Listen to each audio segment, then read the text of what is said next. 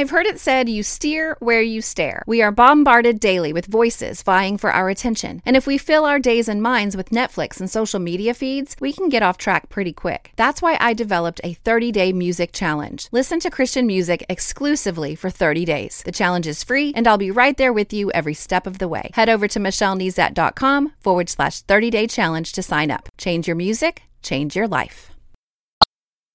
You're listening to More Than a Song, episode 308.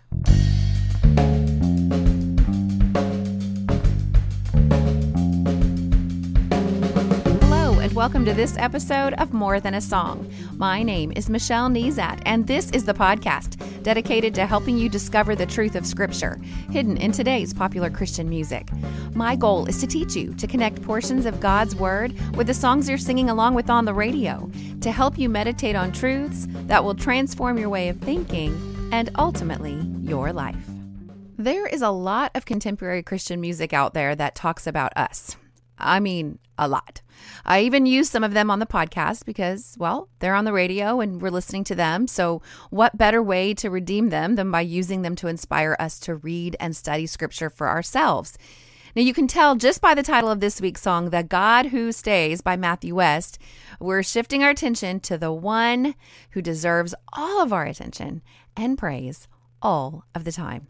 Our God, his staying power is really amazing, and I want to remind us of it throughout the story of Scripture. But before we dive into that, let's listen. You're the God who stays. You're the God who stays. You're the one who runs in my direction when the whole world walks away. You're the God who stands with wide open arms, and you tell me nothing I have ever done could separate my heart from the God who stays. Psalm 94:14 says, "The Lord will not forsake his people. He will not abandon his heritage." You know, we serve a God who stays. And I know how important that attribute is in the lives of all of us, really, because I know you've been abandoned, because I've been abandoned. You've been abandoned by parents, by spouses, by children, by friends, and by coworkers. You've been abandoned by those who know you best. You've been abandoned by those who don't know you at all. And it shouldn't hurt because they don't even really matter. But it does. It really does. Sometimes you do the abandoning. You have your reasons, or sometimes they're just really excuses, but many times it's to protect your fragile heart, because if you don't abandon first, they will abandon you, and you don't know if you can take it. But God isn't made out of wood or stone. He is not made in the likeness of men. He is not like a Greek god my girls are studying in school, with all the faults and foibles, with like a superpower tacked on, you know. He is the all-powerful, infallible God who stays.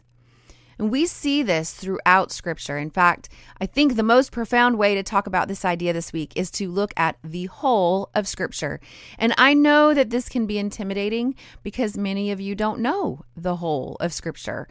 I mean, after all, it's 66 books written by 40 authors over 1,500 years. There are genres in there that you don't understand or know how to read. There are genealogies you're pretty sure don't matter. There are rules and rules and rules. There's a lot of death and blood, especially in the Old Testament. But I want to encourage you.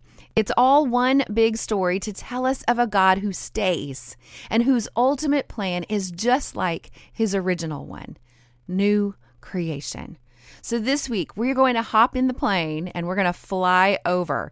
If there is a story that you've never heard before that I mention, jot it down and then go read it in context. That is my favorite Bible interaction tool exercise. You'll hear me call these exercises bites for short, but simply put, reading in context is just taking in the text around the text you're studying. So if I wanted to read the verse I read earlier, Psalm 94:14, in context, I would just read all of Psalm 94, which we may do if we have time later. But as always, I want to inspire you to discover and meditate on God's Word for yourself. It will take some work. It doesn't work when I do it for you. I mean, it works for me. I find the treasure, but it's not the same. You can do this. You can go read the accounts of Scripture for yourself. And hopefully this podcast will help kind of give you some perspective as we consider it in light of the whole. And in my bites, the considering the big story is called the meta narrative. That's just a fancy word of saying the grand story of Scripture. And so context and meta narrative are the 2 bites that I'm going to be talking about, or that I used this week to prepare for the podcast. So Scripture is full of God making promises. And these are often called covenants. And these covenants are binding agreements to his people. And I say to his people rather than with his people, because with would imply that his people actually reciprocated part of the promise. And if they did, it was always very short-lived and it never really worked out, because they would end up rebelling anyway. So throughout Scripture, however, you see God keeping up his end of the covenant and that his people do not. God is faithful. His people rebel. God is patient. His people demand that he act in their timing. In Genesis, we see God establishing a new creation. He sets forth a flourishing land that he gives to his created people, Adam and Eve, to tend and to develop and to grow. He does give them boundaries, but beyond that, they had overwhelming freedom and the possibilities were endless. They, however, rebel and choose disobedience that led them to be banished from the Garden of Eden. But before they got kicked out, God gives them hope for a redeemer that would crush the serpent's head. You can read all about this in Genesis chapters 1-3.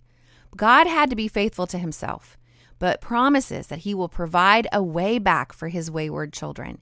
He would not only not abandon them, he promised a rescuer. Now, wickedness increased on the earth such that Scripture says in Genesis 6:5, the Lord saw that human wickedness was widespread on the earth, and that every inclination of the human mind was nothing but evil all the time. And he decided to cleanse the earth with water through a flood. And he chose to preserve Noah, who found favor in his eyes. So Noah and his family and a few from each animal group were saved, but the rest of the earth was destroyed in the flood. You know, in that story, God shuts Noah and his family in himself. And we, like Noah, are being kept in Christ through the waters of death. And on the other side of the flood, God made a covenant with Noah and to the generations that followed with a promise never to destroy the earth through a flood again. And then after the flood, we see a recreation narrative.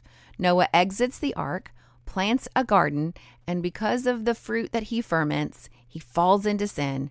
A complete replay of the Garden of Eden, and yet God stayed. And then in Genesis chapter 11, we see the account of the Tower of Babel, where humans try to build a tower to ascend to heaven, kind of like Eve reaching toward the fruit to rival God. Only now people are working in concert together to rival God. And while God confuses their speech and scatters them to worlds unknown, he does not abandon his ultimate plan, and he stays. In the whole of Scripture, we see God choose a man for himself, and then a people for himself, and then the nations for himself. And the man that God chose for himself in Genesis chapter 12 was Abraham. And by Abram, I guess he started out as Abram. By Genesis chapter 15, he makes him a promise, a covenant that included offspring and land. And it is here that we see with greater clarity that Jesus is coming. In addition, throughout all the stories that we see in Scripture, I don't know if you've ever noticed this, but the older son takes the lower place and the younger son takes the higher place. The first Adam goes to the lower place and the second Adam, Jesus Christ, to the higher place, because that was the plan all along, and God stayed. And that man Abraham became a nation, Israel, God's chosen and promised people. And if we fly over the rest of Genesis and then hover over Exodus for a moment, we continue to see a pattern. God keeps his end of the covenant, but Israel does not. God is faithful, they rebel. God is patient, and they demand he act in their timing.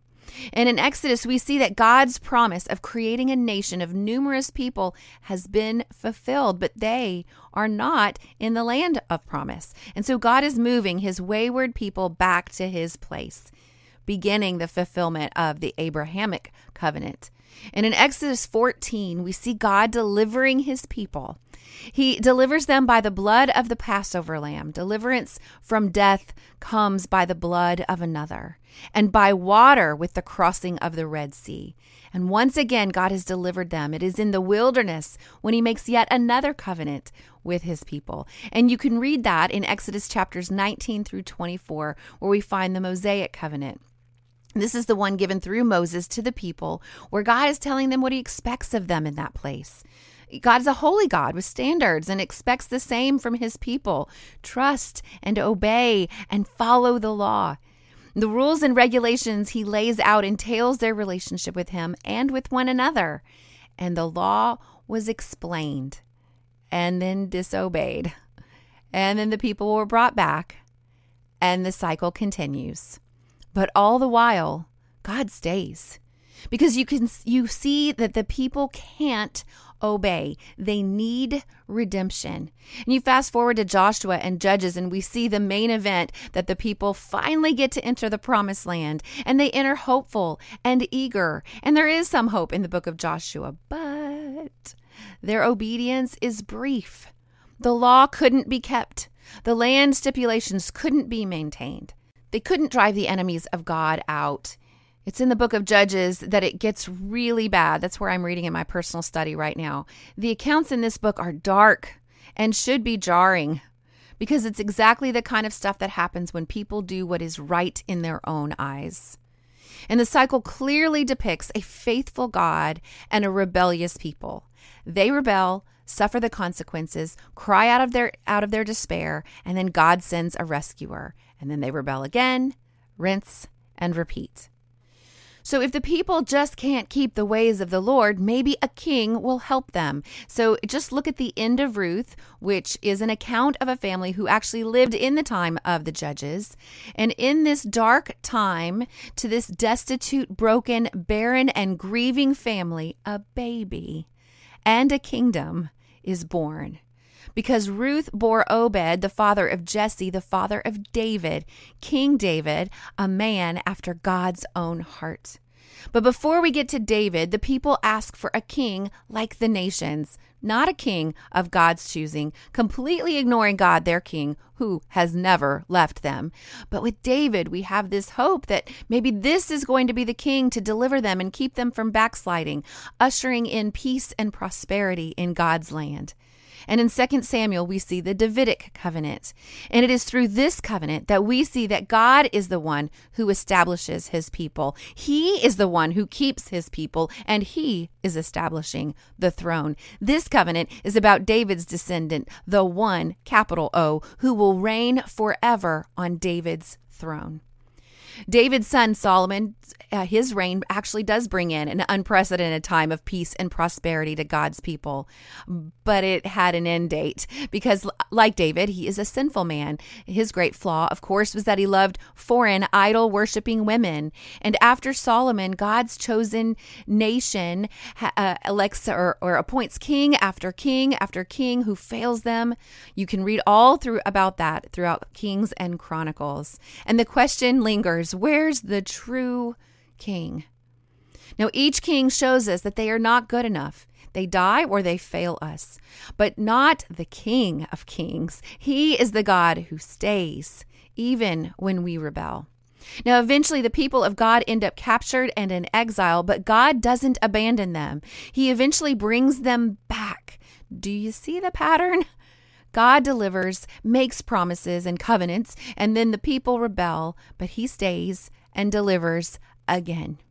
And when we read the historical books, we need to feel the weight of the 400 years of silence between the Old Testament and the New Testament. How long? How long until you deliver us? How long until you provide a good king, until you provide for us that we may obey? And throughout Scripture, with every act of deliverance and every covenant, God is saying, I will make a way. I will save you. You will be my people. I will deal with you not according to your sins, but my promise and my character. There is no other way than through him, my friend. God's covenant promises the covenants are what drive him to preserve Israel. And it's his covenant promises that drive him to stay for you. You are a part of this story if you trust in Christ. You are a chosen one and will walk with the Lord in the land of the living and under his rule and reign forever. God will keep his covenant promises because he is the one who is moving the story forward. God will not abandon his wayward people. And then after 400 years of silence, a light dawns and a new covenant is established. The new covenant is the promise that God makes with humanity, that he will forgive sin and restore fellowship with those whose hearts are turned toward him. Jesus Christ is the mediator of the new covenant, and his death on the cross is the basis of the promise. The old covenant was written in stone, but the new covenant is written on our hearts. Entering the new covenant is made possible only by faith in Christ, who shed his blood to take away the sins of the world. Hebrews 8:6 puts it this way, but as it is, Christ has obtained a ministry that is much more excellent than the old, as the covenant he mediates is better, since it is enacted on better promises. The Bible tells us there's a plan we can bank on and trust in. And if you read any one story, it may seem, or it can seem, like God has failed. But he is the same.